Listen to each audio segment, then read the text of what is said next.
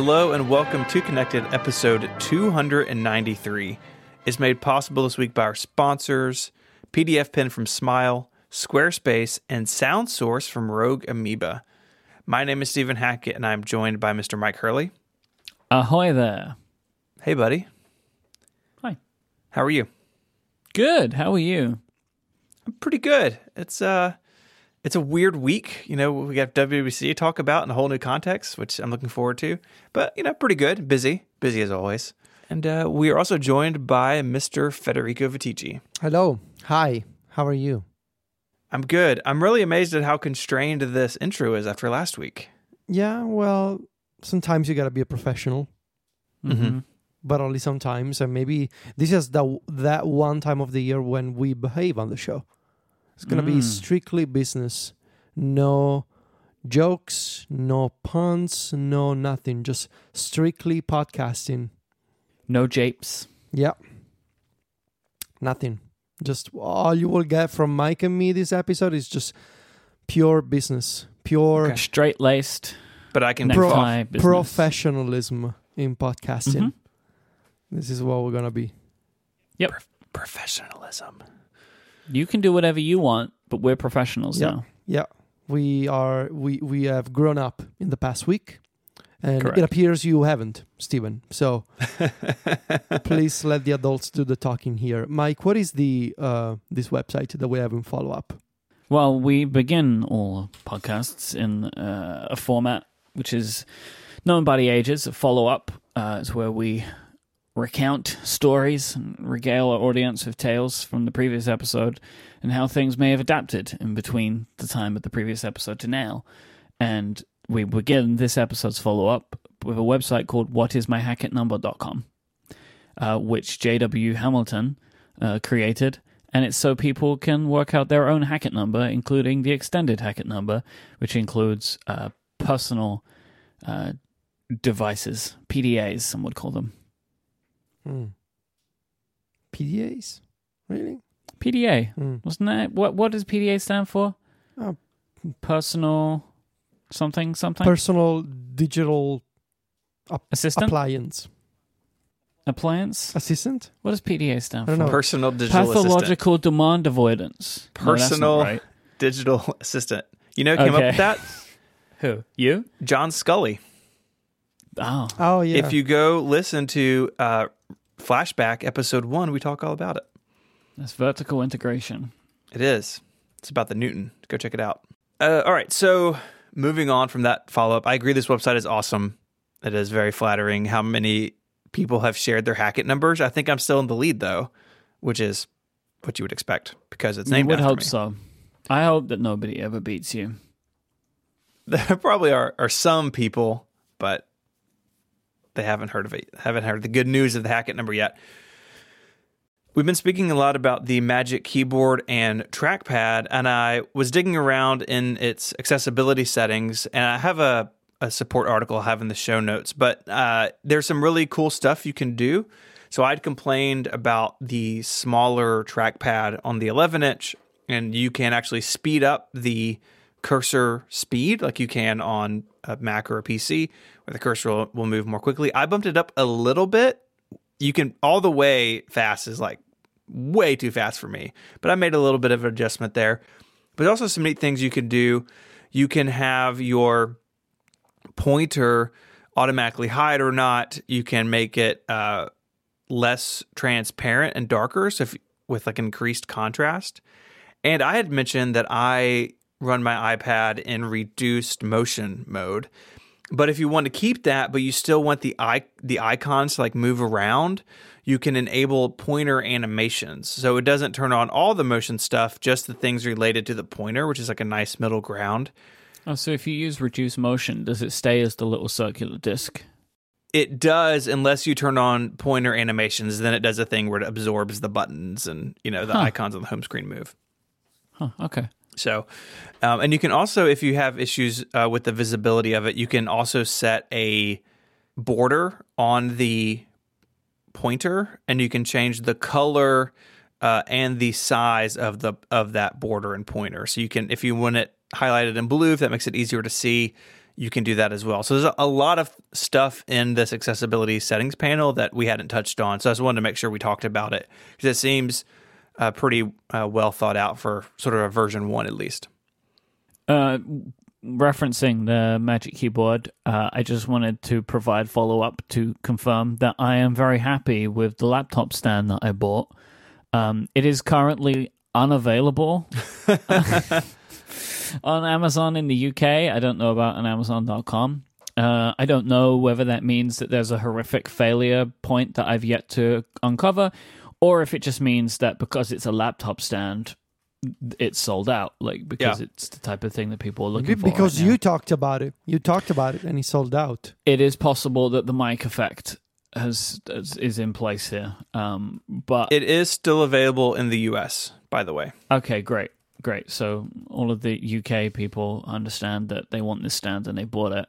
But it's great. I'm a big fan of the product. I've been using it every single day for the last week, and it is doing exactly what I wanted from a stand for the iPad Pro with Magic Keyboard, right? Like it's really like this is exactly what I want it for. It's very good, very good. I'm glad you are happy with it because it looks like it. I don't know what could be better than this thing between the adjustability and the stability that it offers. I've got to imagine it's probably one of the best ones. This would be about the maximum that I could get, right? Like there isn't much more I can get except for a VESA arm, I think. But as I've mentioned before, I have VESA laptop arms in my studio, and this is purely like a temporary solution, but is a piece of kit that I'll be happy to have for when working from home is the thing that I need to do. So I'm really pleased with it. I meant to ask you this last time. So you have the arms at the studio. Would you keep this at home for when you work on your iPad at home, or are you planning on not doing that at home anymore? I don't know yet. Like, I still think for me, like, I never really got the opportunity to understand what my working life would look like post-studio lease. So I'm still kind of trying to work that out. And I think I need to actually spend time in that world to really understand if that's a thing that I want to do. Like, do I want to be bringing the larger iPad backwards and forwards like every day? Maybe I'd leave one at the studio and like leave my smaller iPad at home, or vice versa. Like, I'm not sure yet. Like, all of that stuff I need to actually try, which I don't know. Hopefully some point this year I will get the opportunity to do that. Okay. So. This is not something you would travel with, though. I can just see you like coming into an airport, like, sir, you can't fly with that. No, I wouldn't want to. The Roost stand, the plastic one that I had, that is like collapsible. Mm-hmm. So I would take that with me when traveling. If I was going for a trip for a very long time, like I would take that. You know what? No, I wouldn't, because then how would I type on it? So ignore that part. Like, I wouldn't travel with it, because then I'd need to also bring a keyboard, and at that point, like, I've gone too far for like a travel setup. You know what I mean? Like, I'm bringing my iPad with a keyboard permanently attached to it, and a stand and a keyboard. Like, that's too far even for me to take on a trip. Like, that's too much. Federico, how are you using your iPad right now? I'm intrigued now that like. I guess the initial excitement has worn off with the Magic Keyboard, right? Like, it just, it's just a part of your setup now, as it is for me, as it is with mine. How are you finding yourself using it, especially with like the modularity aspect and stuff? I think I'm still using it mostly with the Magic Keyboard, but it's also been kind of a weird week. So I mostly like left my computer turned off and just, I haven't actually gotten that much like writing work done lately, so I've just been busy with other things, and I've been using the Magic Keyboard mostly around the house and outside, so I haven't really gotten a chance to rethink how do I want to use this at my desk with the external display.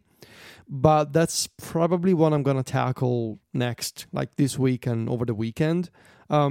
Yeah, because over the past week, I've still been using mostly the Magic Keyboard, but I want to actually sit down and understand, okay, how do I rethink my desk now that if I still want to use the iPad with the with external display and the trackpad and the mouse and the Magic Keyboard. Like I want to come up with with a tweaked setup, if you will, to accommodate for this change.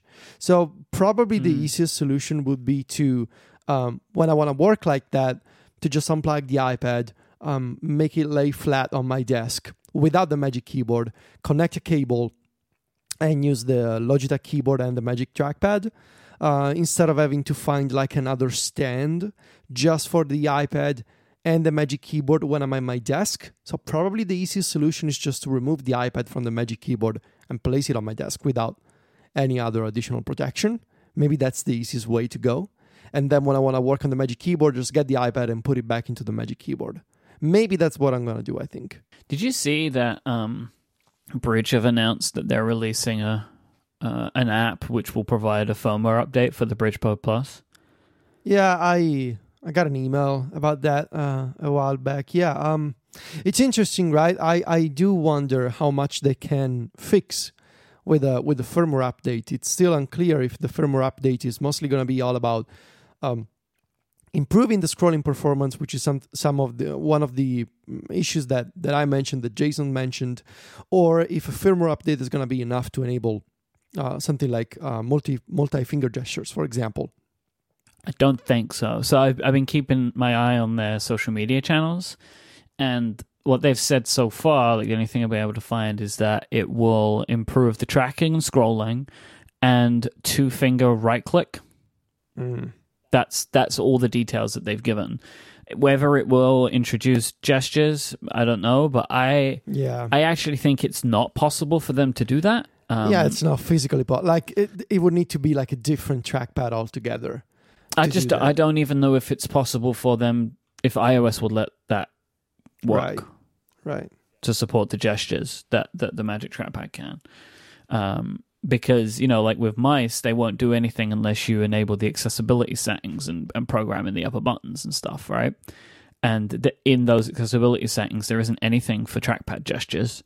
So, they might be able to get it to a point where, and what I hope is like, it can do everything well except that one thing. That's kind of what I hope that this firmware will do. And I think at that point, if the downsides are only it doesn't click across the entire trackpad and it doesn't have the 3 fingers, will be fine for the price point, right? Like if the general mousing experience is good and it's only missing those features, it being cheaper is then fine at that point. Because again, like then the Bridge has other things that the Magic Trackpad doesn't, right? Like it has more adjustability in the angle. It has media keys, right? And stuff like that. So at that point, if they can just get what they like the basic experience to be good enough, then I think you're back into comparison territory. But the proof will be in the pudding on that one. I'm very intrigued. Do you still have your unit? I do, yeah. So when they release that, maybe next week we'll be able to. I would love it if you could follow up on that and let me know what that's like, because I really hope that they can get it to that stage, because then I think there is a viable option, right? They're not. You can't compare them exactly, but it's at least like a different thing that you'd be going for. So I hope that it will do it. Like they come out with this update, or the same comments update faster than I thought they would, so I have my fingers crossed. Do we know when the app is coming out? Do we have? He said this week. Okay. Well, then I can try it then. Yeah. This episode of Connected is brought to you by PDF Pen from our friends at Smile. PDF Pen 12 is the ultimate tool for editing PDFs on the Mac. The new version adds several useful features. You can optimize your PDFs for smaller file sizes with customizable image compression settings, which is awesome. Sometimes you make a PDF or get one and it's massive for no reason. PDF Pen can help you out with that. Plus, it now supports built-in DocuSign support for digitally signing PDFs, something, Mike, I know you and I have to do quite a bit at work. Yep. And the magnifier window lets you magnify any part of a document independently of the document's zoom level, which can be really useful. Plus, PDF Pen supports AppleScript, so you can automate actions on your Mac. PDF Pen for Mac supports macOS Catalina, And PDF Pen for the iPad and iPhone supports iOS 13 and the Apple Pencil. Learn more about PDF Pen and PDF Pen Pro at smilesoftware.com/podcast. If you do any work with PDFs, you need to check out PDF Pen. Go to smilesoftware.com/podcast now. Our thanks to PDF Pen for their support of this show and Relay FM. So, Stephen, you put out a YouTube video, which was, no offense, surprisingly enjoyable for what the content appears to be on the surface, which is just you with a blindfold on trying to identify dongles by your hands. This came up. This was an idea born in this show in the chat room by listener Ian. I think really the video is enjoyable because you and Mary are in it together. I think that was the right move. If you would have done this on your own, I think it wouldn't have been. So bravo on that. I like the editing. I thought it was very funny. And the comments for this YouTube video are very good, which is like I don't know if that's a normal thing that you have, but I was reading the comments to the video today, and there's lots of like, I really enjoy the people saying like the longest 8 minutes of my life. And at first I was like, oh, I thought this was boring, but no, it's because a dongle gets misplaced, which was accidental. That was not planned in any way. That's drama, just to build the drama. But yeah, I think you did pretty well. Are you happy with yourself? Yeah, I think it was fun. I think having Mary in it definitely made it, like you said, and it was a lot of fun to put it together. And I shot this on two iPhones, on my 11 Pro and her new SE. Is not shot on my big camera. Why'd you do that? I knew I wanted to cut in between two points of view, and the difference between the two iPhones was far less than like my big camera and an iPhone. I don't know why you use your big camera. I would never know. This looks great. Yeah, I mean, the big camera just gives me a lot more flexibility, but this is now the second video I've shot in recent history just on an iPhone, and then with like external audio and syncing it together. And it does give me faster workflow, but I still think my Sony will be my go-to unless there's a reason that I want to do the iPhone. Like the other one was the Cube video, and all those shots outside, I just knew like an iPhone would just be really simple. I could just put it on a tripod, it would focus and not be a problem. And so I did the talking head on the iPhone as well.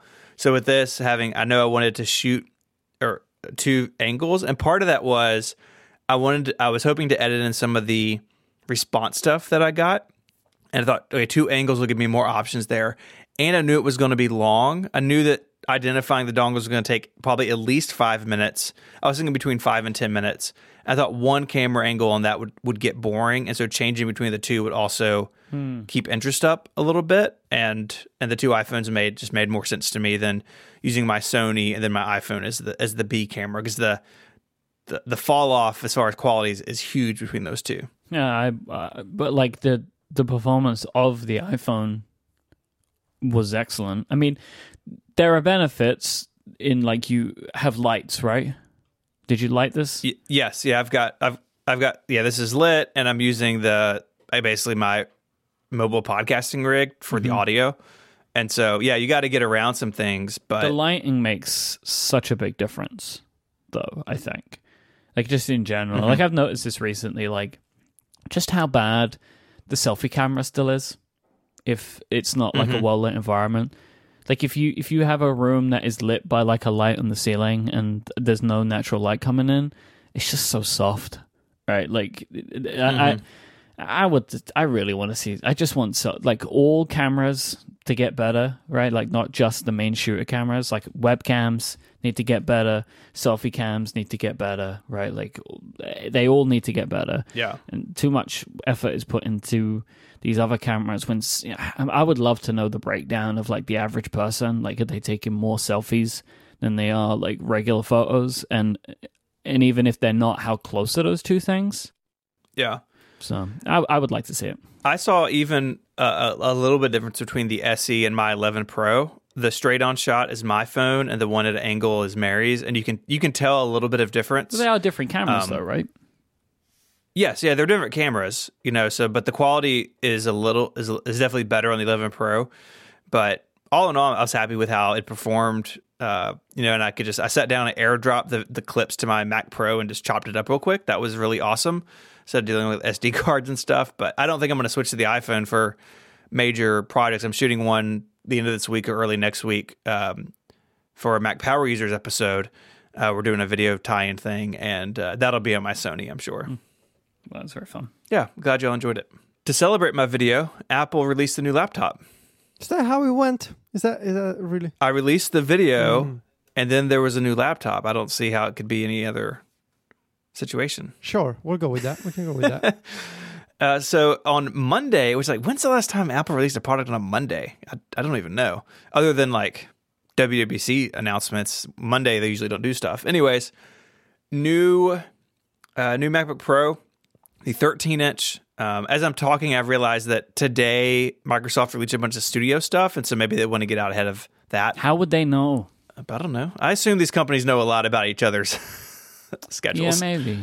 But who knows? Anyways, on Monday, so the 13-inch MacBook Pro got the Magic Keyboard, so physical escape key, inverted T arrows, most importantly, switches that aren't terrible. The 13-inch MacBook Pro is still really two computers. Y'all spoke about this in Upgrade. And we have a link to John's coverage on Mac Stories, but it's the 2-port machine, which has got older processors and slower RAM. And then it has the 4-port model that has new 10th gen processors that are faster and faster RAM that now caps out 32 gigs of RAM on a 13-inch machine. You can also do a 4 terabyte SSD. So you can spec a 13-inch MacBook Pro to be pretty expensive, but really be a workhorse.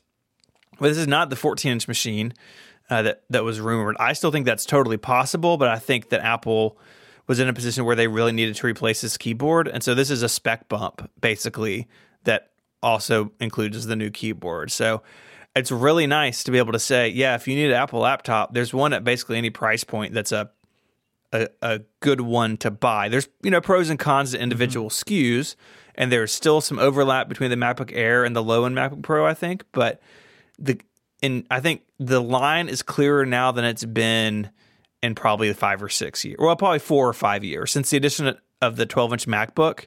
From that moment to now, it's been messy. But I think now Apple totally has gotten things under control. $3,600 is the top, the very tippy top of everything ranked up. So that's the 2.3 gigahertz quad core, 32 gigabytes of RAM, 4 terabytes SSD. It's $3,600.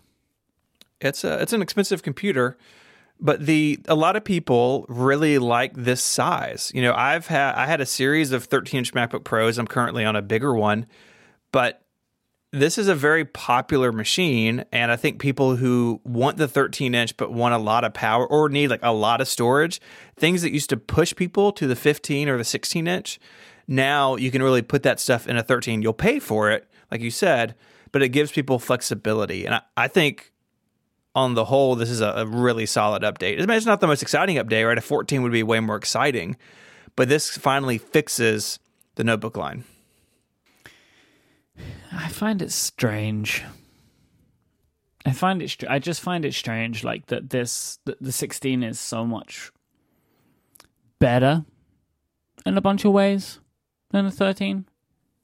Right, like the revised cooling, the better speakers, the bigger screen, smaller bezels, and that's why I think the 14 is still coming, because the 13 does feel weird. Like it doesn't get all the cool stuff that its big brother gets. And it's actually a really interesting Reddit thread we'll have in the show notes about maybe the exact screen size. And like there's a lot of sort of evidence or like thinking around that it actually be like 13.7, because going all the way to 14 would be a big jump from 13.3, and it'd be kind of weird, but maybe it's a little less than 14. But you're totally right. A lot of the features of the 16 aren't here, but I think they've taken care of all the core issues, and so that will just be bonus at some point in the future. Maybe this fall or sometime next year. I would be. I mean, we're not going to see a 14-inch at WWDC, right? Yeah, I think this probably lasts out for the rest of 2020 now. Yeah, I think so too. Maybe, maybe this time next year we get the 14. The 16 now, I guess would be eligible for 10th gen processors. So maybe we see that at WWDC because it has the 9th gen now. I say that not knowing the specific SKUs and what Intel has to offer at the moment, but this is a 10th gen processor in a notebook, and now the 16 is one generation behind. So there is some room for other notebook updates this year, but I agree with you. I think this 13 is going to ride out, probably the rest of the year, if not a little longer. Federico, is this a laptop going to grace your home? I know that I don't know if we've mentioned it on the show before, but I know that Sylvia was looking for a new computer. Yeah, we were, but I don't think this is the one. I think we're still gonna hold out for when it eventually gets a redesign with the different display, like the bigger display with the smaller bezels. I think we're still gonna hold out for that because sure, it's got the new keyboard, but I mean, Sylvia's keyboard is still fine. Mm-hmm. And worst case scenario, there's still the program going on, the Apple keyboard repair program. So I think she also wants to wait until, the computer is totally fine. She's got a 2017 MacBook Pro, 13-inch. So she can probably wait until the 2021 refresh. Maybe, I don't know, maybe it'll even be an ARM-based MacBook Pro. Who knows, right? I mean, could be possible. But yeah, I think she's fine for now. Like, that computer does everything she needs. She doesn't do Final Cut, and it's totally fine for Photoshop, Illustrator, that kind of stuff. So, no, this is not going to be in our home, I'm afraid. Well, what about you, Mike? You've been holding out for something. Yeah, I'm holding out for a hero. I don't even know anymore. It's like, one, I'm not going to buy a laptop right now, right? Because, I have no use for it right now. Because this laptop is to serve two purposes. It's to be my traveling machine. Don't need that. And to be the computer in my studio to record on, so then it will be able to be the traveling machine, and I don't need that right now. So I've still been going backwards and forwards, and I still can't work out. I just can't work out whether an Air or this is better for me. I just don't know what the right machine would be, honestly, for my usage. I can't imagine that I would really do anything on this machine that an Air couldn't handle. But I can't work it out. I can't work out what I want to do. I just can't work out what I want to do. I mean, I know the thing that killed the Escape for me back in the day when that was a laptop was the two ports. You got power going into one, and then you got a USB interface. And I, for one, want my interface plugged right into the computer. Maybe that's just silliness, but I don't want to run my audio interface through a hub or something. I want it plugged straight in, and that made the Escape a little bit more difficult. Now, if you're going to use it with an external display and you could power the machine from the display, I mean that helps. But the 2-port thing can be tough in a more professional environment. For most people, it's not a problem. The way my wife uses her MacBook Air, she has the first of the new ones, so it's got the old keyboard, and one of the keys is a little sticky, which is concerning. There's no Apple stores open, but that thing has one cable going to it, to her LG 4K display and her Time Machine drive, and she's the external SSD for her photo library. They're just plugged into the display itself, which is awesome. But in your case, I would just really think about, is the number of ports going to be an issue for you? I mean, so when I'm in the studio, I'm going to find some kind of dock anyway, right? Whether it's everything can go into some kind of USB-C dock, right? Or Thunderbolt, whatever you want to call it. And that's how all the peripherals will be managed. That's what I'm going to do. Maybe I would plug my interface straight in, but still at that point, I'm going to have enough, right? Because I only need 2 cables, one for the dock, which will provide power, and then one for the USB interface. But to be honest, I think I just want 1 cable. Then it's when I'm traveling, but then I still don't need more than 2, when I'm recording, and I've only ever had 2 because I went from the 2-port MacBook Pro before, and that was perfectly fine. Yeah. The power in both of these machines is perfectly sufficient. So then it's like, I thought that the decision would be made for me because size and space and like weight was a thing for me because like you're traveling with it. These machines are very close, and I figured, they'll make the MacBook Pro bigger, and then that will mean I won't want it. But they didn't do that, so they didn't make it an easier decision for me. I don't know. I mean, price is a thing, right? I can get a MacBook Air doing, with like the storage that I need and the RAM that I really want for cheaper than I can get a MacBook Pro in the same configuration, right? Like, I know it's not the same because the chips are different and all that kind of stuff. But like, I don't think I would want more than 16 gigabytes of RAM. I don't think it's necessary for what I'm going to be doing on that machine. And I want a 1 terabyte SSD. So at that point, like, I think I could configure a MacBook Air and it would be cheaper than the starting price of the MacBook Pro. And I don't want the starting MacBook Pro if I'm going to get the MacBook Pro. I want the one that has the new stuff in it. Otherwise, why get the MacBook Pro? So I would then be up to $2,000 in the door. So yeah, I don't know. I can't work this one out now. And I also don't need to. Right? So like, I'm going to keep mulling it over. But what I hoped would solve my conundrum for me hasn't happened, right? Yeah. Because also it's like I like the touch bar. I am a touch bar fan, but I don't know how much I would use it if it's going to be like if I have my machine when I'm recording at the studio plugged into a display. So I don't think I'm going to use the touch bar then. So then it's like, well, then do I need the touch bar at all? Like, probably not. Like, I think I might still be leaning towards MacBook Air, honestly. Yeah, and just get one with like a nice SSD in it and a bunch of RAM. Yeah. The thing that I would consider too, because in between my iMac Pro and my Mac Pro, I used my MacBook Pro with my LG 5K, and something that really bothered me, and I think you just need to, like, when you can, sit at your new desk and see if it would be an issue, is the touch bar does stuff even if you're not interacting with it, because you're like flipping between apps and stuff. And out of the corner of my eye, I found that incredibly distracting. I think it would be more distracting for me off to the side than it was when it was right in front of me. Like, right in front of me, I didn't find it distracting, but off to the side, I probably would. I really didn't like it, and I think that could be a factor because that's how you're going to use the machine 98% of the time, right? It's going to be in this arm, and you're going to have a display in front of you. And that alone, I mean, I guess you could try that. 'Cause I think you still have that loaner 16-inch. You could see if that would bother you, but my guess is it will. And I mean that seems like a silly thing, but that's how you're going to use the computer most of the time. Like, I was driven to madness after like 3 days of that. And I used it in that configuration for about 2 or 3 weeks, and I was really glad when I could get rid of that.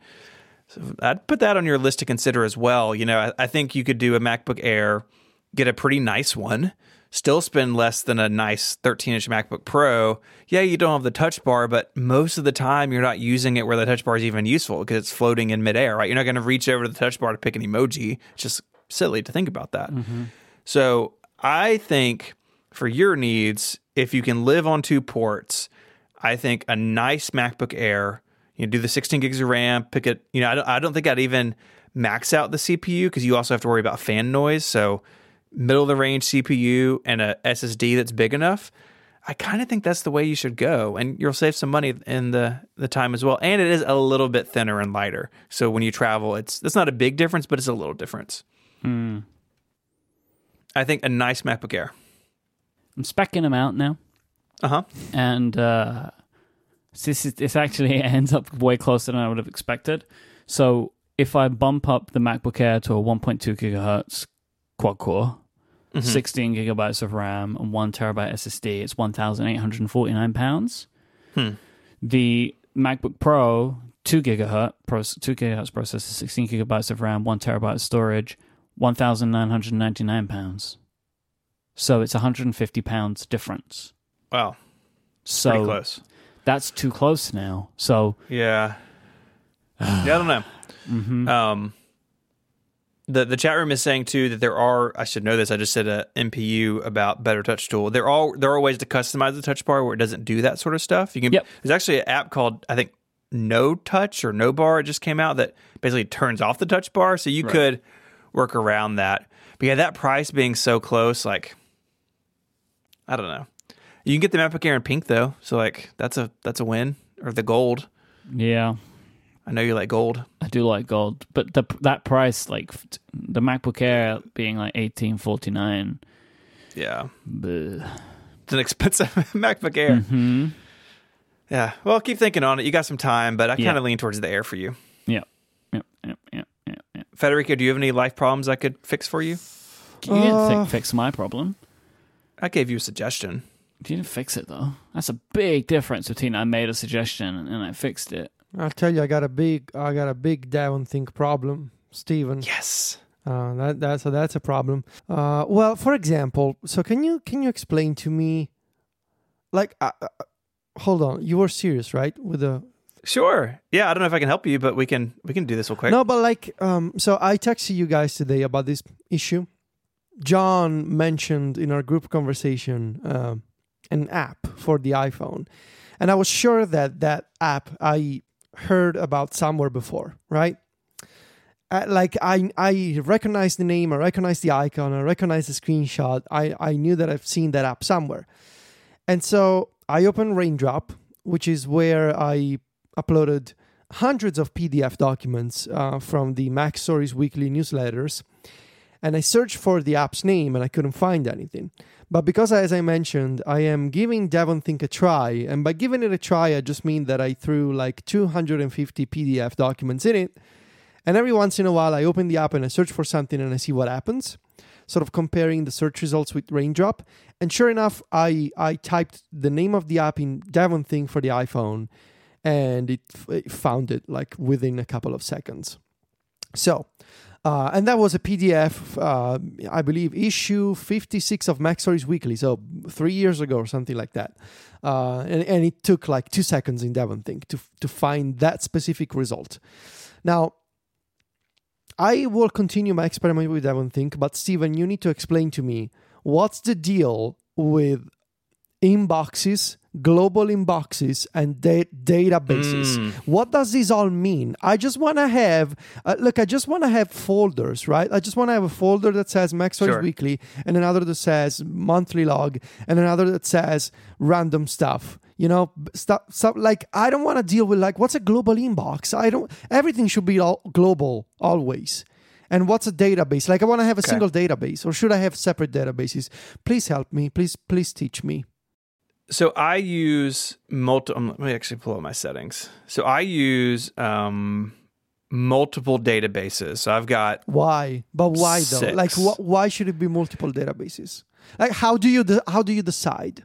So I did it because my structure was really simple. Like I knew what my big buckets were going to be, and I'm up to 17,000 items in Devon Think, and I thought, well, it kind of makes sense maybe to break those out. I don't know if that's like how you should do it, but that's the way I've done it. So quite the flex. Okay.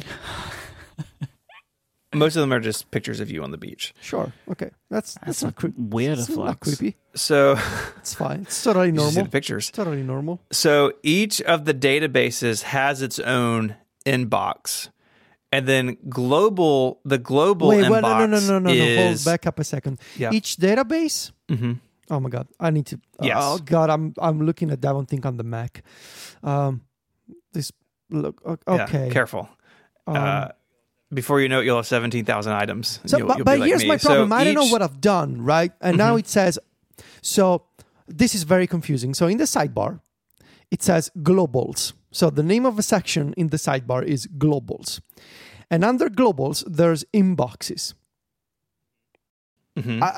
And under inboxes, so you can close and expand inboxes, right? So if I expand it, inboxes as a thing called inbox.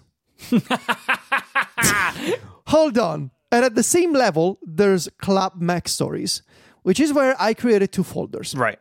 I don't remember. Is Club Mac Stories a database? how do I know what I've done? Because I don't. Oh, yeah, it must be a database because if I right click on it, it says close database. Within a database, you can have a group.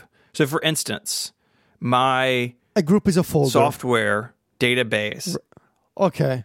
A group is a folder. So I have applications, BOS, classic Mac OS, Mac OS 10.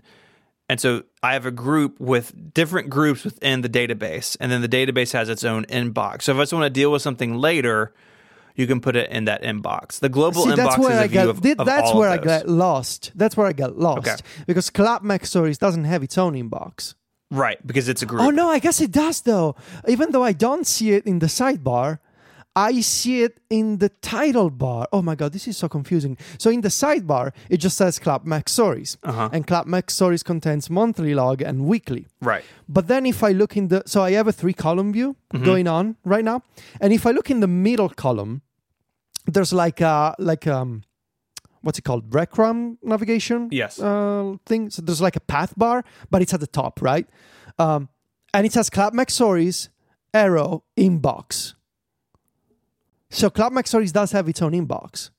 Okay. Yes. Yeah. Basically, most organization options in here have an inbox, so you can just sort things later. I really don't use them. Like I know if I'm going to import a bunch of PDFs, I know what group it's going to go in, so I just dump it right into the group.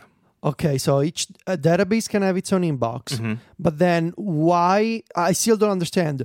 Globals, inboxes, and inbox is contained within inboxes. Yeah, so that global That's inbox. the inbox for inboxes. Everything has an inbox. Even inboxes has an inbox. And why? Like, what does it mean to be globals? Like, global to me? I'm the only user.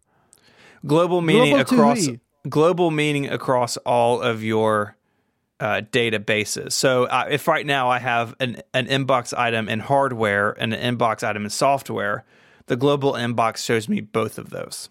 It's a listing of anything in any of your inboxes anywhere. And I think the reason it's there is maybe you put it in an inbox, but you want it in a different group, and it just gives you a way to. It's a unified inbox like email. Thank you. That's what I'm trying to say. It's a unified inbox. If you think of each database like an email account, this makes more sense. Globals. Right? Because then every email account has an inbox. Yeah, think of it like email. Yeah. I think it's clearer that way. They should have had like a message somewhere in the title that says it's like email, like parentheses. It's like email. Tell you what, Steven, Mike fixed it for me. Not you. I've never used this app. I have 11 days left in my trial. It all comes down to these 11 days.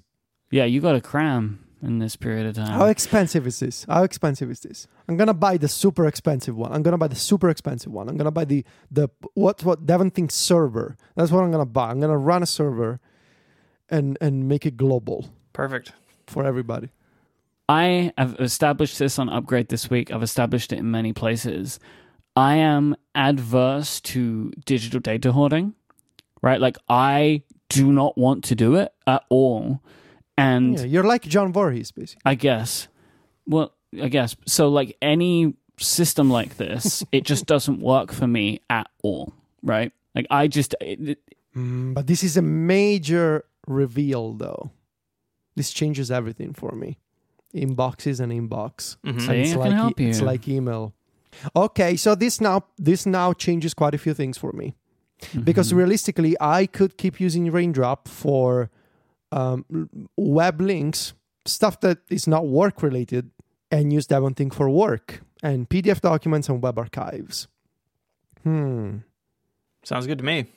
But what I think the thing that you have uncovered is that you can't continue to use Raindrop for its purpose. See, that was also something that I really struggled to accept because I really like Raindrop and I really like the icon. I know that it's a silly thing, but I do.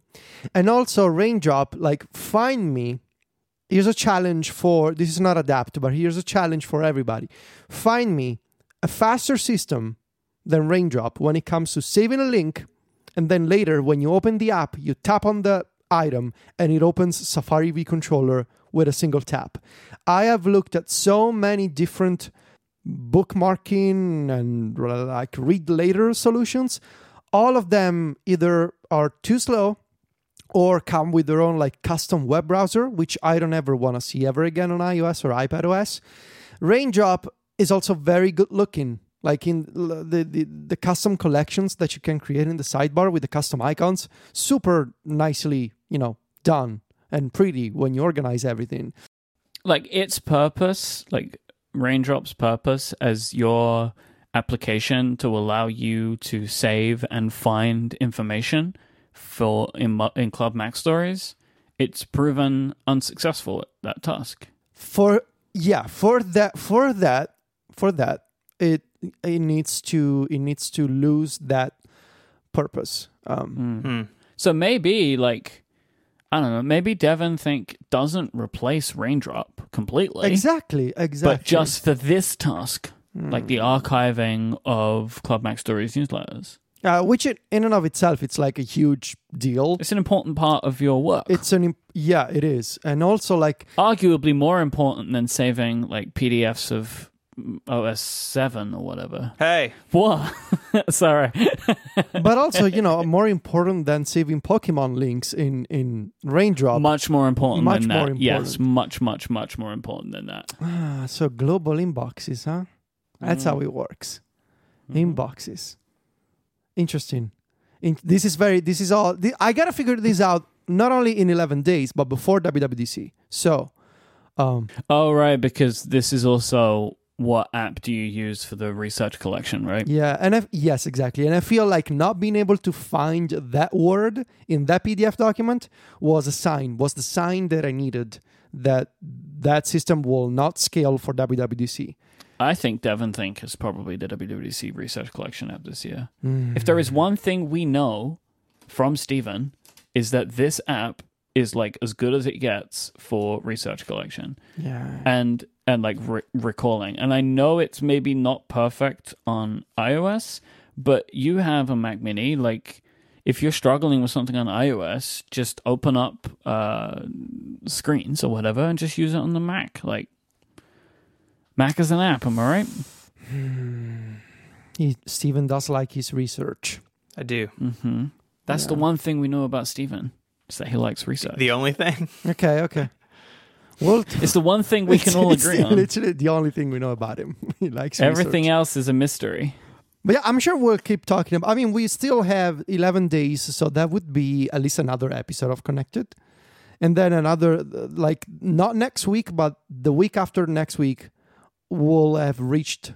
And by we, I mean I will have reached a decision, a consensus on whatever's going to happen to Devon Think. Do you think, though? Like, why is the trial, like, the end? The trial might not be the end. Well, usually, I mean, it's going to stop working unless I pay up. So... Right, but like you've spent more pay, money on more stupid things. I can still pay and still be skeptical, like, right? I didn't make up my mind yet, and the trial's over. But I'm so still gonna pay, though. That is totally something that I would do. Spend $200 on something that I'm not sure whether I was going to use or not. It's $200. I think it is. Stephen, how much is Devon Think? I think it's $200. I think so. There's different levels. Look, I could spend $500 on the server edition, but I want to be a good boy and spend $200. How do you know you don't need it? What if you decide that's like working with groups and it gives you web stuff and no, I don't have any group. Yeah. It's just me doing things with the computer. What's a computer really when you think about it? There's a $99 standard edition. Well, does it mean that I can get additional seats? What's a seat? If John also wants to use it. What is this terminology? Additional seats? Seats. It's like an enterprise thing. It just means users. I just say users then. Oh my God, this is like global inboxes. Yeah, we're back in that world. Just additional users. Oh my God. I use the Pro version because it has all the OCR stuff that I want. I also want that. The only thing that server adds is a web interface. So you can basically host it, and then other people can see it. So who cares about the web? The web is dead. Who cares about that? Right, but if you had a web, I bet the web interface is more fully featured than the iOS app. Damn, Michael! Wow. My point is, if the web version is more... the point I'm trying to make is if the web version is more fully featured in the iOS app, you might want the server edition because then you can get all the features on your iPad. All right, whatever. So let's see. Your cart, Devon Think Pro. Like, I use Airtable in Safari only. I don't have the app installed because... However, they do have some nice things you might also like. What is Devon Agent? I kind of want that. Devon Agent. It's got a cool icon. Yeah, maybe. I hadn't finished my point about Airtable, though. Wait, like we talked about Airtable? Talk about... Yeah, I am now. Where is this episode going? It's going into other places now. The hijinks have returned. Japes are back. The Airtable, I use Airtable all the time now. And I have never encountered Wait, are you serious? A service. Are you serious right now? Okay. Yes. I can come back to a while later, maybe. I've never encountered a service that is so good with an app that is so bad. I agree with that. Yes. Because it's like Airtable Notion. was amazing, but like for the last... No, it's worse than Notion. Like for the last year, right? Like they have all these amazing views, right? So you can you can take a set of data and look at it in a bunch of different ways. And whenever you tap on the view change, it just pops up saying like, other views are coming soon. And like it's always said that for as long as I've ever used it. So now I have just deleted the app from my iPad and I just use it on the web. Because I get everything I need. And I honestly cannot fathom what they're doing at Airtable. Because it's not like they don't know that they need to have this feature. Because they coded into the application a dialogue that says, come in soon. Right? And I pay them. Like, I pay the money. Like, you can use it for free, but, like, I pay Airtable. And it's just like, what are you doing? Like, what is going on with your application? Madness. I bet Devon Think's fully featured. I should switch to Devon Think. It won't make any sense for what I'm doing, but I might as well just do it. Everyone's doing it. It's got all these nice icons, right? It's got inspectors. It's one of those apps that instead of saying sync, it says synchronize, which makes it sound so much more professional. Like I'm synchronizing. That's what you pay for the professional version for. In the standard, it just says sync. You're synchronizing your data. It means it's going like to, I don't know, somewhere like to space. It's synchronizing. How is the data synced? With iCloud, at least for me. You can encrypt your databases. Actually, that's pretty cool. You have plenty of controls. Like you can do Dropbox, you can do iCloud. You can do WebDAV probably, which I'm sure Mike has plenty of WebDAV servers. Oh man, I'm running so many WebDAV servers over here you wouldn't even believe. They used to call him Mike WebDAV Hurley back in the day. Yeah. That day is now, my friend. I'm still very active on the forums. Really? Are you though? The WebDAV forums? Yeah, man. You think there are WebDAV forums? I'm looking at it right now. It's my homepage. So anyway, I'm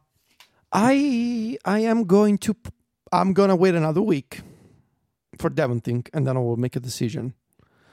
I honestly the only thing that I've done so far is create 2 folders, be confused by inboxes, and I also created a smart search. I was really proud of that. Right. I have a smart search in the sidebar that searches for MusicBot, and gives me all the newsletters where I mentioned MusicBot.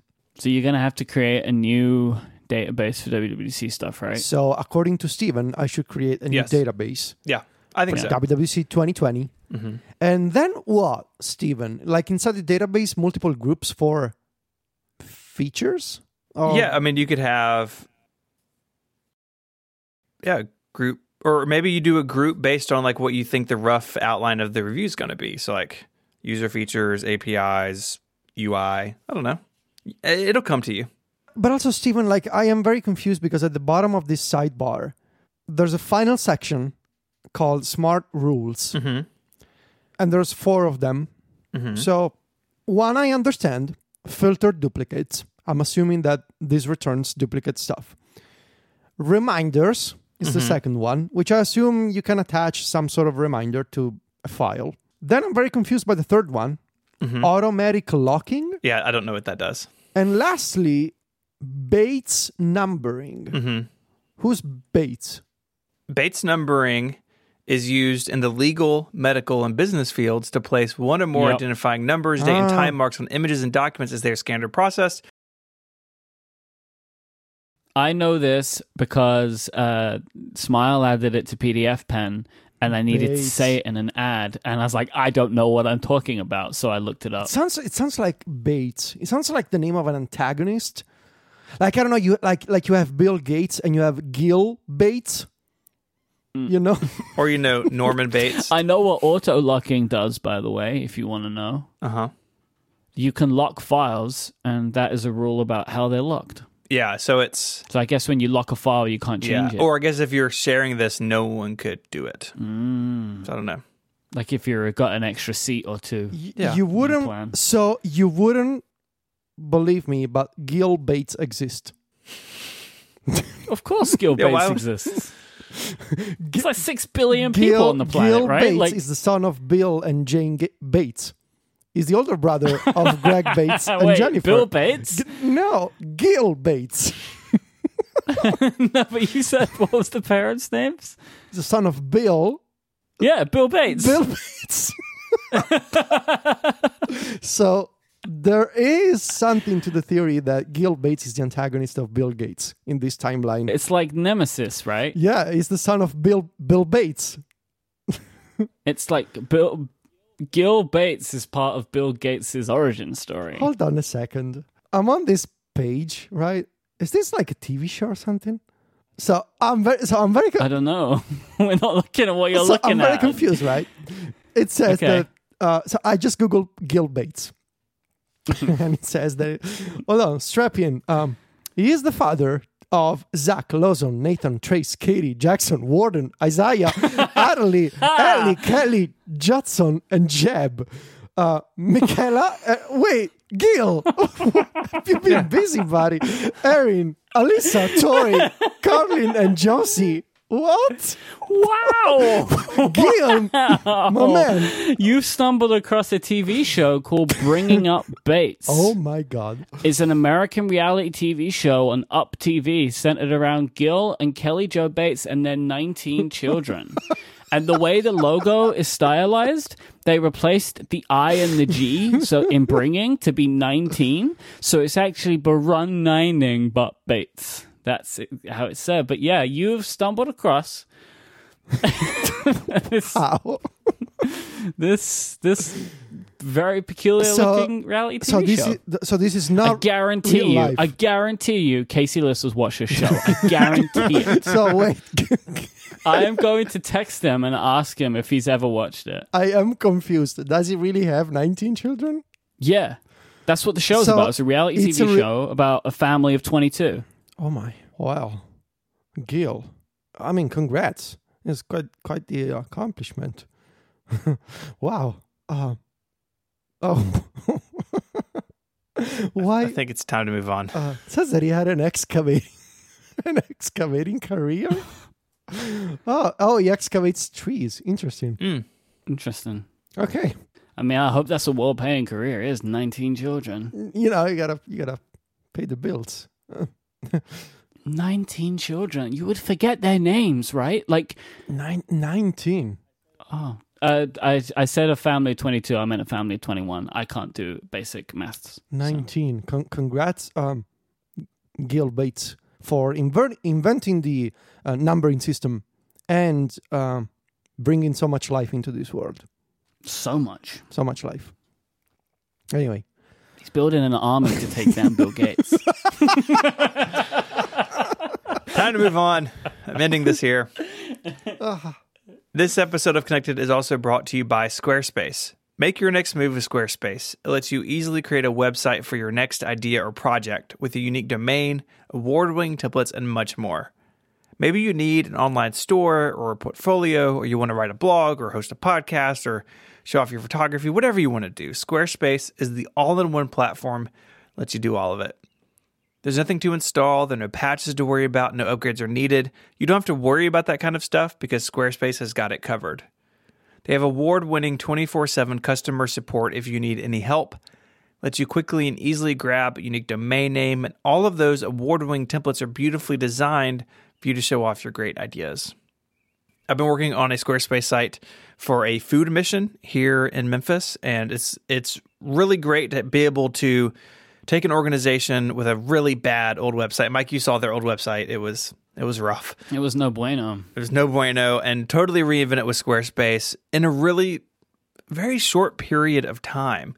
And when it's done, they'll be able to go in and edit the content on their own really easily.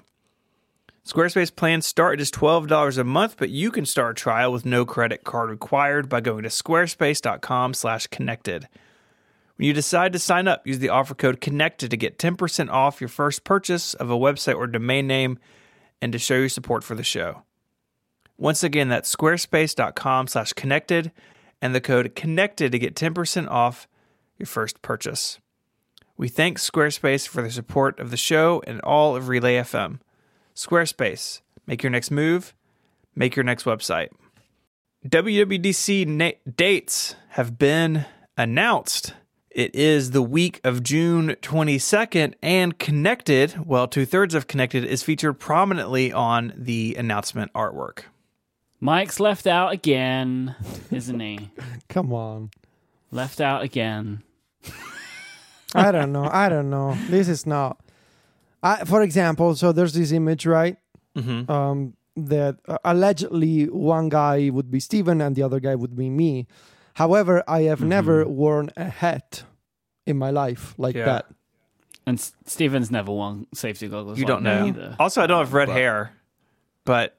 Well, It's close you enough. kind of do, though. You kind of do. And I could see you in safety goggles. Like, I don't know, when you clean your old Macs, for example. Sure. Although I do kind of like the theory that I've sort of concealed myself in a hat and glasses because I'm using a MacBook, and so I'm hiding from other people. Mm-hmm. I don't know, though. I think it's fun that they are using Memoji for an online event. Sort of it suggests, that we're living in these weird times and we're communicating digitally much more than before. So I kind of like that theme.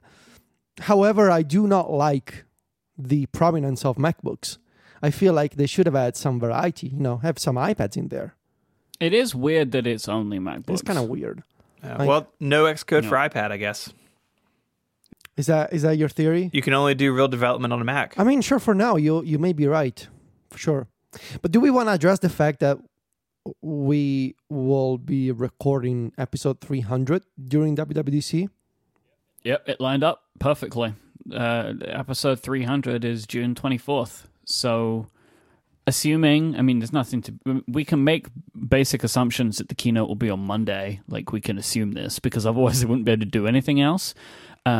Which means that by Wednesday, which is when we will record, it will be our 300th episode, which is just a great mixture of two things, isn't it? It's fantastic. It means that, we would have not done 300 live, because, I really think that this is later than it would have been otherwise. Yeah, they weren't going to. It wasn't going to be this week for sure. Like, it was definitely going to be earlier. There's still a lot of ambiguity about this, right? So I agree with you. Like, the keynote's got to be Monday. Like, how do you do sessions about things you haven't announced in a keynote? Like, that would be strange. But in this press release, there's a link in the show notes. Apple's doing what they did when they said it was going to go online only. Like, yes, we're going to have more than 23 million people at WWDC. It's like, well, kind of. Like, it is great because it means, and some people on Twitter pointed this out, that means that WWDC will be on much more equal footing for everybody. But I don't know if I'd count those chickens until they've hatched, because we still don't know a lot of things. We don't know, like, will sessions be limited in number, or how are labs going to work? And Schiller's quote in the press release is like, we're looking forward to sharing more details with everyone as we get closer. So I think they're probably still working this out. But this does not mean like everyone's going to have lab access, right? There's still going to be parts of this that will be limited, just because you can't shove 23 million people down the throats of 1,000 Apple engineers. Like, there is still a misbalance, but... I don't know. I have some real-time follow-up. Would you like some real-time follow-up? Maybe. Casey is not seen bringing up Bates. But he's going to now. Really? Maybe. You've piqued his interest. He said he watched a show that was similar to this one, but not this one. So I feel like he maybe just hadn't heard of it. Like, if he would have heard of it, maybe he would have watched it. Maybe WWDC will just be a Dev and Think database that Phil Schiller sends out to everybody. Mm-hmm. That'd save us a lot of time, really, because I could just have the Mac group, and Federico could have the iOS and iPadOS group, and we could really just get to work quickly. Yeah, I think having the date is the most important part. Everything else, I think, is less important because if they do sessions, the sessions are going to be limited. Not everybody, like the interactive stuff, not everyone's going to get to go to those anyway. So for the vast majority of people that are in the Apple development community, the main thing they need to know is the date, right? So they can block out the time that they might need to consume the content that is being shared in whatever way they would have done it in previous years, because, you know, as we've established many times, everybody knows, the amount of people that actually go to the conference, it's not 23 million, it's like 1,500 people or something, right? Or how many thousands is it that go to WWDC? 5? I don't know. However, it's a couple of thousand, right? Yeah, I think 5. 5 million. Right, so that's like way less, obviously, than the 23 million people that Schiller is talking about, right? Which is, and I'm sure many of those people are consuming some level of the content. So really, it's just about people knowing when will the content begin, because then they can also be like, all right, so then my work needs to begin, right? Like June 23rd, people need to start developing for iOS 14, right? Like that's the plan if you're a developer. So like the most important thing to know is the date. It's interesting, like at this point, and Federico speaks to you the most, right? Those 3 weeks, 2-3 weeks of difference, like for you gotta hope that's 2-3 weeks of difference on the other end as well, exactly. right? Because otherwise they just took 2 weeks away from you. When would you expect iOS 14 to have been released? It's very sure it won't be, but like middle to late September? No, I'm hoping early October, honestly. But like that, no, we would have expected, right?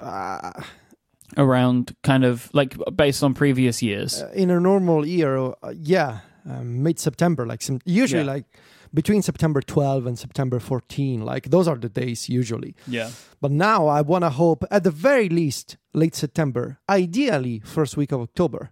That would be super chill.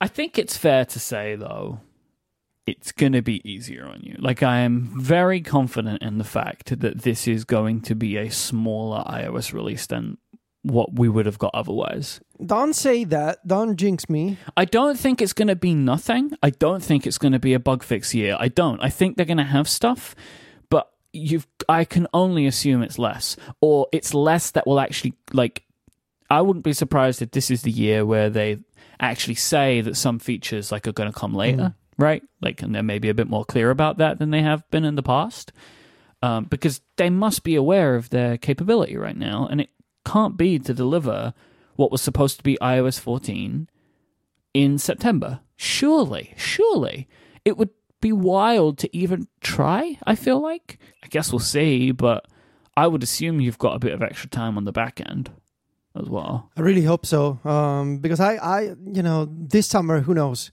if I'm gonna be able to go on vacation at all. Nothing is clear at this point. I have a feeling that it will not, we will not be able to go travel around Italy and have these long vacations as before, right? That's just, I know that it's months away, but I just,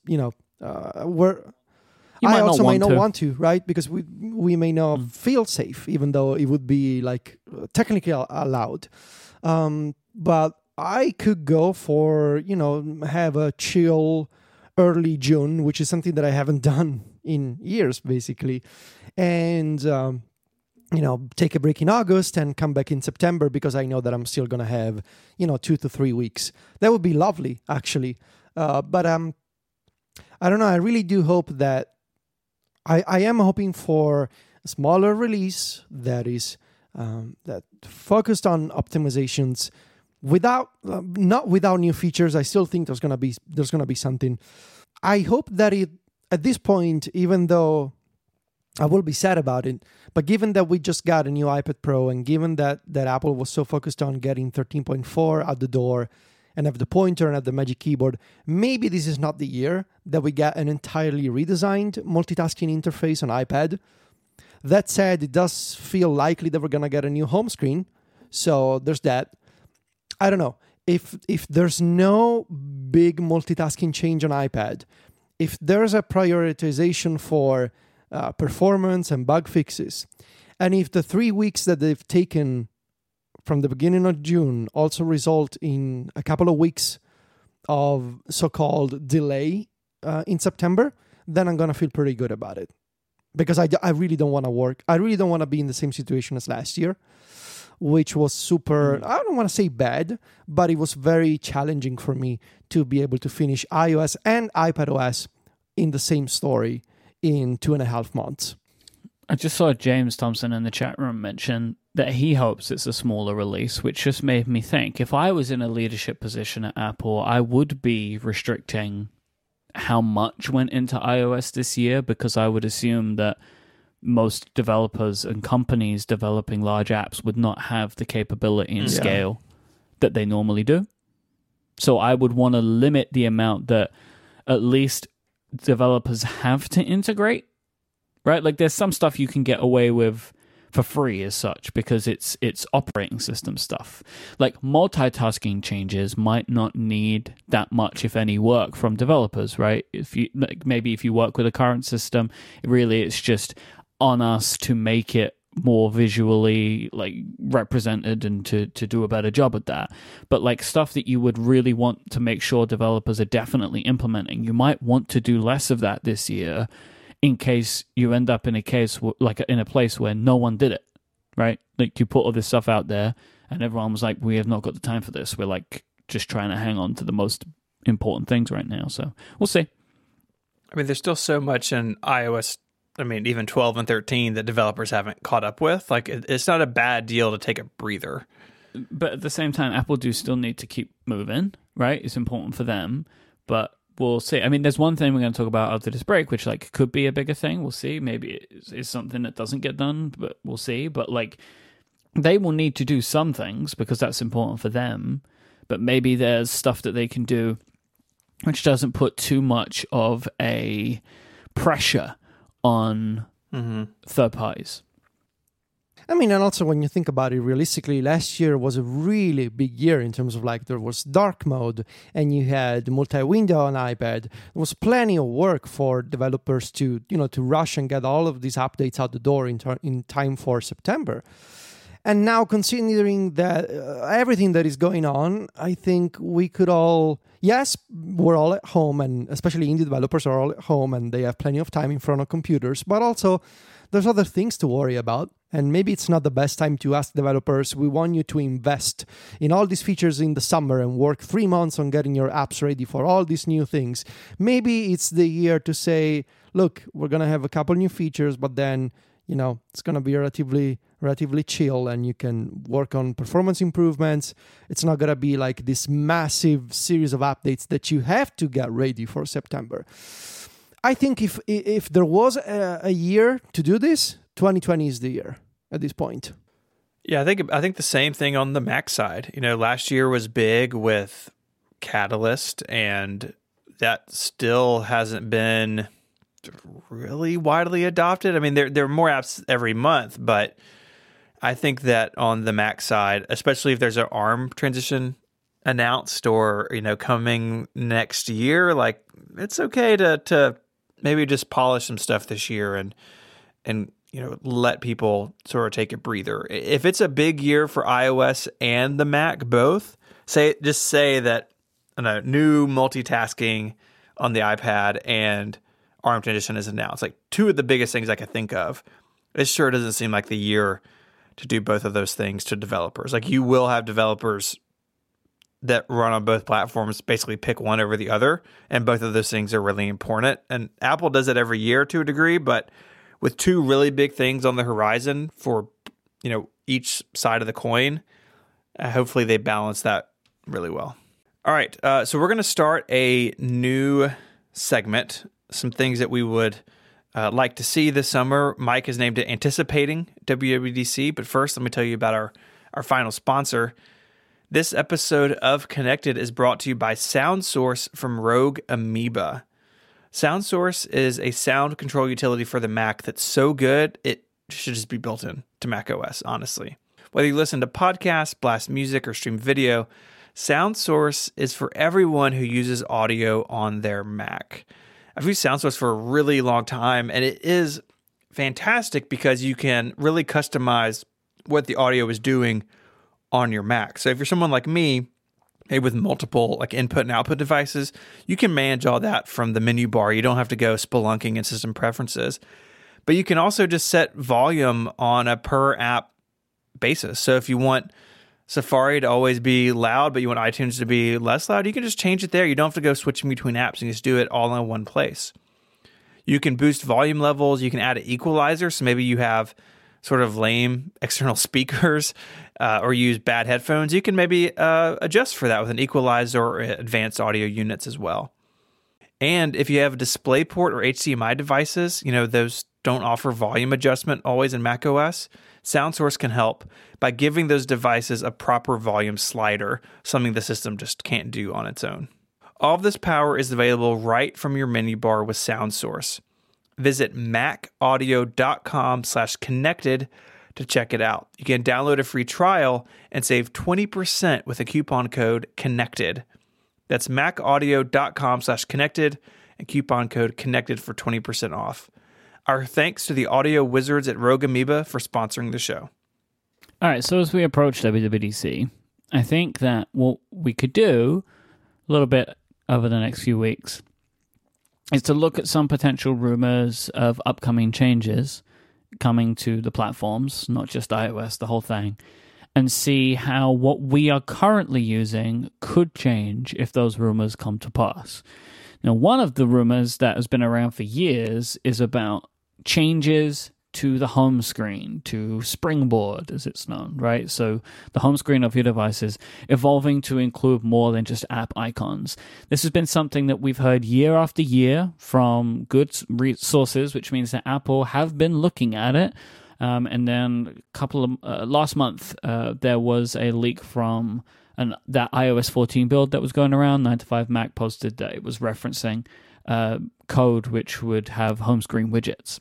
So what I thought we could do is to look at the widgets that we are currently using on our devices to kind of get the lay of the land of the stuff that we find interesting to have, and then maybe try and think about and talk about what could a home screen widget really give us, or how different would it be compared to the current widget system, which is by and large just in the what is that even called now? Some notification center. It's like column. The today notification bucket view column where the widgets are. Yeah, where the widgets are, right?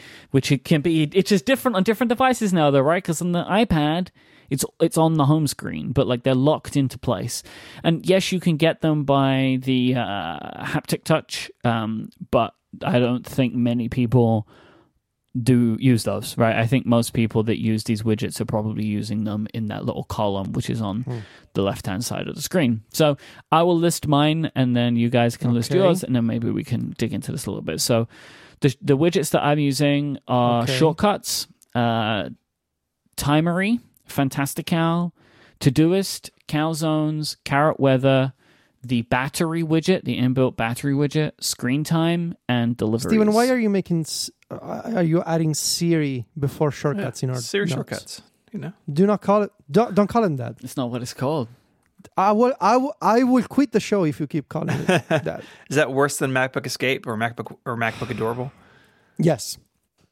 Because it's the MacBook Adorable and MacBook Escape are nicknames. Siri shortcuts for shortcuts is just wrong. Like, it used to be called that, but it's not called that anymore. I see that misused all the time. It drives me bananas.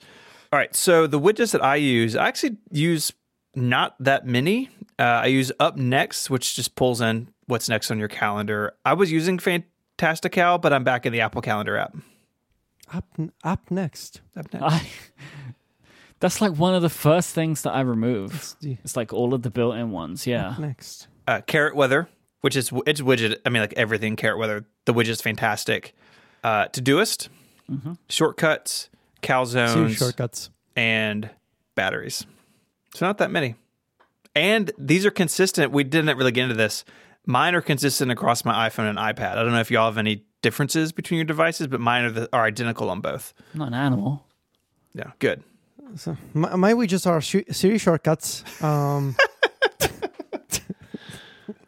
Timery, Home Cam, which is a really, really good third-party HomeKit camera utility, batteries, and myTASK Manager, which I don't want to talk about. So it's just remember the milk. No, it's myTASK Manager. It's OmniFocus is what it says in the list. It's called myTASK Manager. OmniFocus. Wonder List.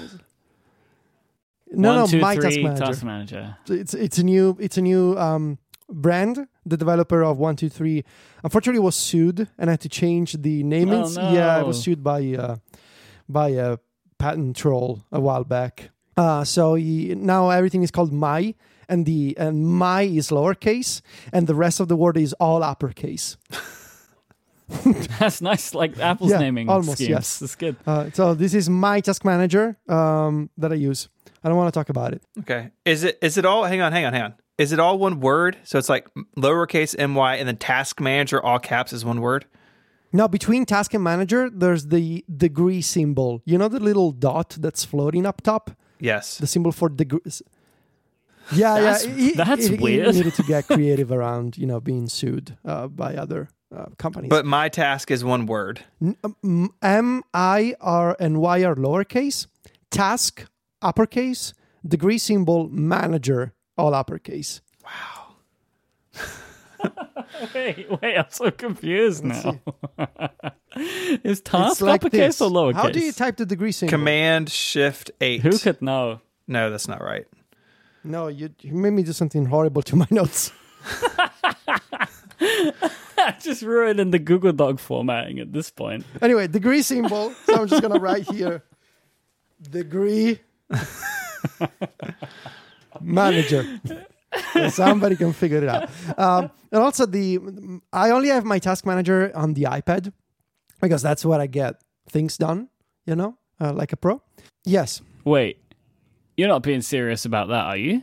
You only have the widget. myTASK Manager, The widget. OmniFocus on your iPad? The widget. The widget. I was gonna say. Okay, cool. All right. Okay. I have my Task Manager in the dock of the iPhone too. I just don't use the widget. All right. Good. Because that would have surprised me a lot. I haven't turned into one of those, Zen people. Oh, I'm all about, balance. No, I'm a mess. Just being honest. So, but I do only keep the Task Manager widget on the iPad. Also, I went through a bit of a phase with my shortcuts widgets. I used to only have the shortcuts widget on the iPad, like a single widget, and a super long list of shortcuts. Now I have sort of swung in the opposite direction. I have 3 shortcuts, maybe 4. 4 right now. So I have, let's see, one, which, and Mike will understand, it's called the type chart. It shows me weaknesses and resistances for playing Pokemon, for types. Utilities, which is a group shortcut. So you tap on the utilities widget, and it shows me a list of more utility shortcuts to run. I've been thinking about doing something like this for some of my time tracking ones. Yeah. Grouping shortcuts together, it's very useful for me at least. Because, just in case people don't know, if you do it correctly, you don't actually have to leave the widget to make the decision, which is really nice. So, for example, I can do things like converting temperatures, for example. The number pad for typing numbers, if I want to convert from Celsius to Fahrenheit, you can type numbers within the widget. But just numbers or choosing from lists, if you want to type some text, that's going to open the Shortcuts app. So you got to do it right. The third widget is one that opens a radio station in the Excellent Broadcasts app by Steve Troughton-Smith. Just opens the app and plays a radio station that I like. And the last one is called Work, and it's basically similar to utilities. It's a bunch of shortcuts, but that are Mac Stories related. I now have, however, a long list of timers in the Timery widget. So I've sort of done the opposite. I used to have a lot of shortcuts and very few timers. Now I have very few shortcuts and a lot of timers. and I'm looking on the iPhone now. And then I have home cam, which I kind of like because when it's in compact view, home cam, it only shows me one camera, which is the camera outside. But if I expand the widget, it shows me all my HomeKit cameras. And lastly, I have the batteries on the iPhone because it's just sometimes useful to see. And on the iPad, I have Shortcuts, Timery, and OmniFocus. Wait, what? No, myTASK Manager. No, myTASK Manager. No. Is the degree sign silent? Oh, yeah, it's silent. Okay, of course. All right, so now we've established that. It's literally silence in the sense you got to do myTASK Manager. Oh, you've got the silence is like observed. Yeah, it is observed, yes. Is my really quiet like, my task manager? Yes, Steve totally nailed it first try. Yes. Anyway, so now that we have established this, I want to see what could Apple realistically do, because the layout of the current widgets would not really work, especially on the iPhone, right? Like they're too large in some circumstances. You know, you could maybe have some widgets that would be the full width that they are right now, but you wouldn't want all of your widgets to be like that, because then you would end up with, if you had a couple of them, that's your entire home screen at that point. I mean, and I have some widgets that in their expanded view take up the entire screen of my phone, right? Like calzones is one of them because I have lots of time zones. So when I go into the expanded view, that would be, basically I would just have a calzones phone. That's it. That's all it would be. And that is probably, it's a great, but then at that point, I may as well open the app, right? So like, I wonder kind of what do you guys think from a visual perspective? Like, what could this actually end up looking like on the home screen? What do you think Apple could end up doing? I think on the iPhone, I kind of expect them to take the whole width of the screen. So it would take like 4 icons across. I don't see them on the iPhone at least offering a lot of flexibility in width. I think it just kind of, it's instead of in the sidebar thing, it's over here and you can adjust the height. But I think on the iPad, I think they would be more flexible because it's such a larger canvas to do things on. But I don't know. I'm much more interested to see what Federico thinks. So I have a lot of thoughts about this stuff. At a high level, I think they should really, if they're going to do this, right? If they are going to say, we want to allow users to put anything on the home screen, I think they should do it right. And by doing it right, I mean it should be this like a very powerful and flexible system for developers. One might even say a deep and open framework. What I mean, though, is give developers the freedom to, well, first of all, just if you want to have let's call them rich widgets, right? The idea being that what I just mentioned, you should allow users to type text into a widget. Not just numbers, like lift that limitation and allow a widget to bring up the keyboard and type something. Because I would want, for example, a Todoist widget that was full width that just let me type in a task. So allow the keyboard to be used and allow all kinds of touch events like scrolling and double tapping, or even 2-finger taps. Like all kinds of gestures should be supported, and give developers the freedom to use any kind of custom UI that they want to use in there. There are a lot of limitations right now with the current widget design, and I just would like to see widgets be opened up in a way that developers can have any sort of UI and animations and effects for. Yeah, I don't want my iPhone to just be just full of frosted glass panels. No. I want it to be a little bit more honestly, make them follow the conventions of app icon design in that there are none. Right? You're allowed to design an app icon however you want, right? Like it can look whatever you want it to look like. I would love to see widgets follow that. Right, where it's like you can make it look however you want, like your application. You're not constrained into a more rigid system from a visual perspective. And I would also, it goes without saying that I would love to have a system that allows me to freely mix icons and widgets on the home screen. Like I don't want to be in a situation where, you can have them, but only like in the top row of the home screen, because we've seen Apple do those kinds of things. No, I want to be able to place them anywhere. Like give me the choice to, and maybe even go beyond the grid, right? Maybe it's time to get rid of the grid. It's a good slogan. But like, get rid of the grid. Hashtag get rid of the grid. I think that those two things should go hand in hand. Like if you are going to allow for widgets on the home screen, it probably is time to no longer constrain to the grid system for organization.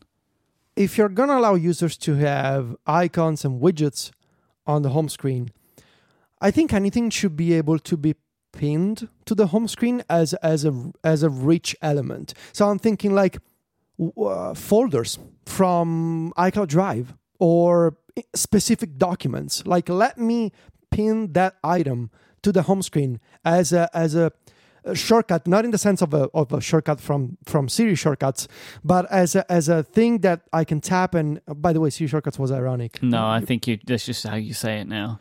No. Okay.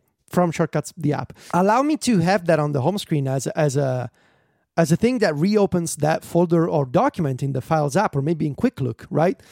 And also, you have shortcuts from the Shortcuts app. Right now, you can add them to the home screen.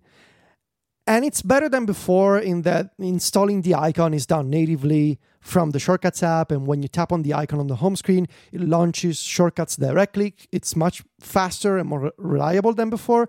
But still, I can't help but imagine a system where you add a shortcut to the home screen, and when you run it, it's not just an icon. It's this rich element. You can call it a widget, you can call it something else, but it's this rich element that shows you progress, that runs inside the home screen, and maybe even shows you interaction. Like if you have a shortcut that shows you a list, maybe that thing actually runs inside the home screen, never launches the Shortcuts app, and shows you a list on the home screen and lets you interact with it, right?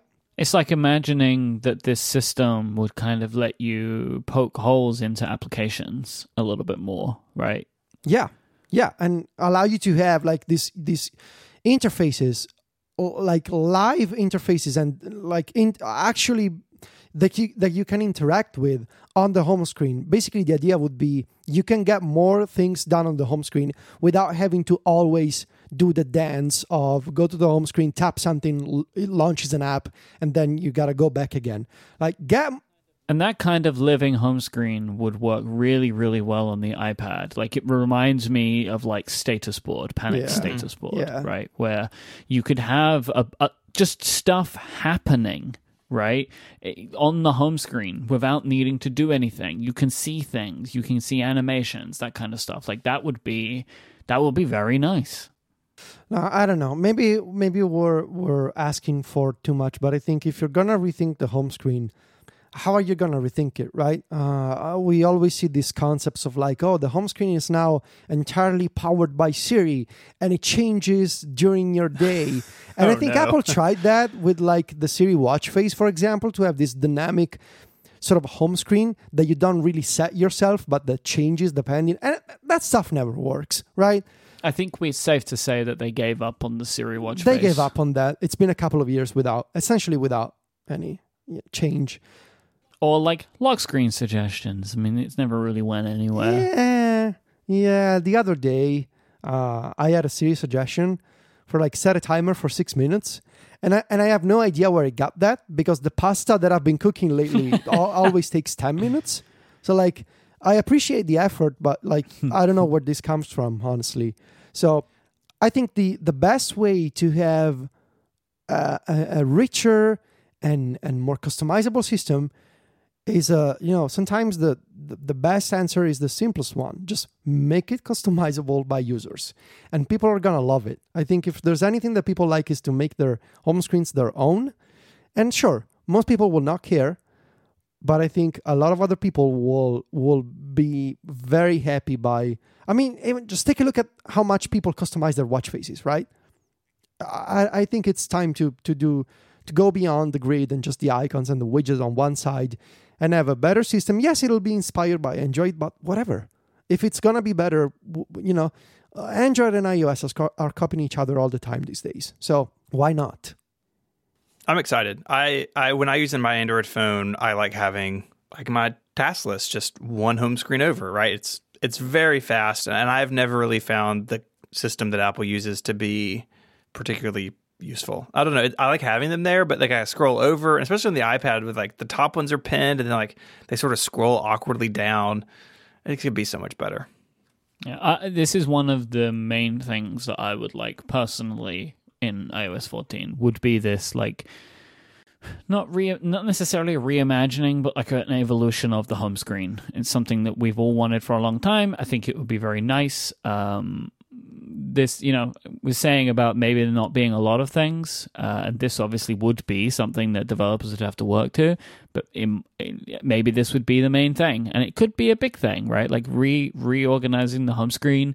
It is also, if you want to like biz dev it for a little bit, it could be important to a lot of companies because it allows you to take up more space on someone's home screen, right? Like that could be something. So you are front of mind, as they would say.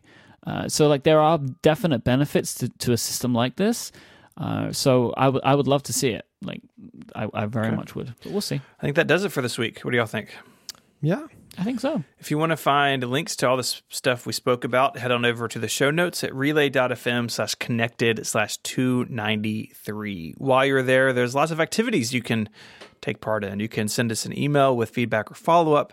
You can become a member and support Connected directly and get a whole bunch of cool membership perks. You can learn more about those perks at relay.fm/membership. You can find us all online. Mike is on Twitter as IMYKE. You can find Federico on Twitter at Viticci, Viticci, and you can find me there as ISMH. I'd like to thank our sponsors this week, Smile, Squarespace, and SoundSource from Rogue Amoeba. Until next week, gentlemen, say goodbye. Arrivederci. Cheerio. Adios.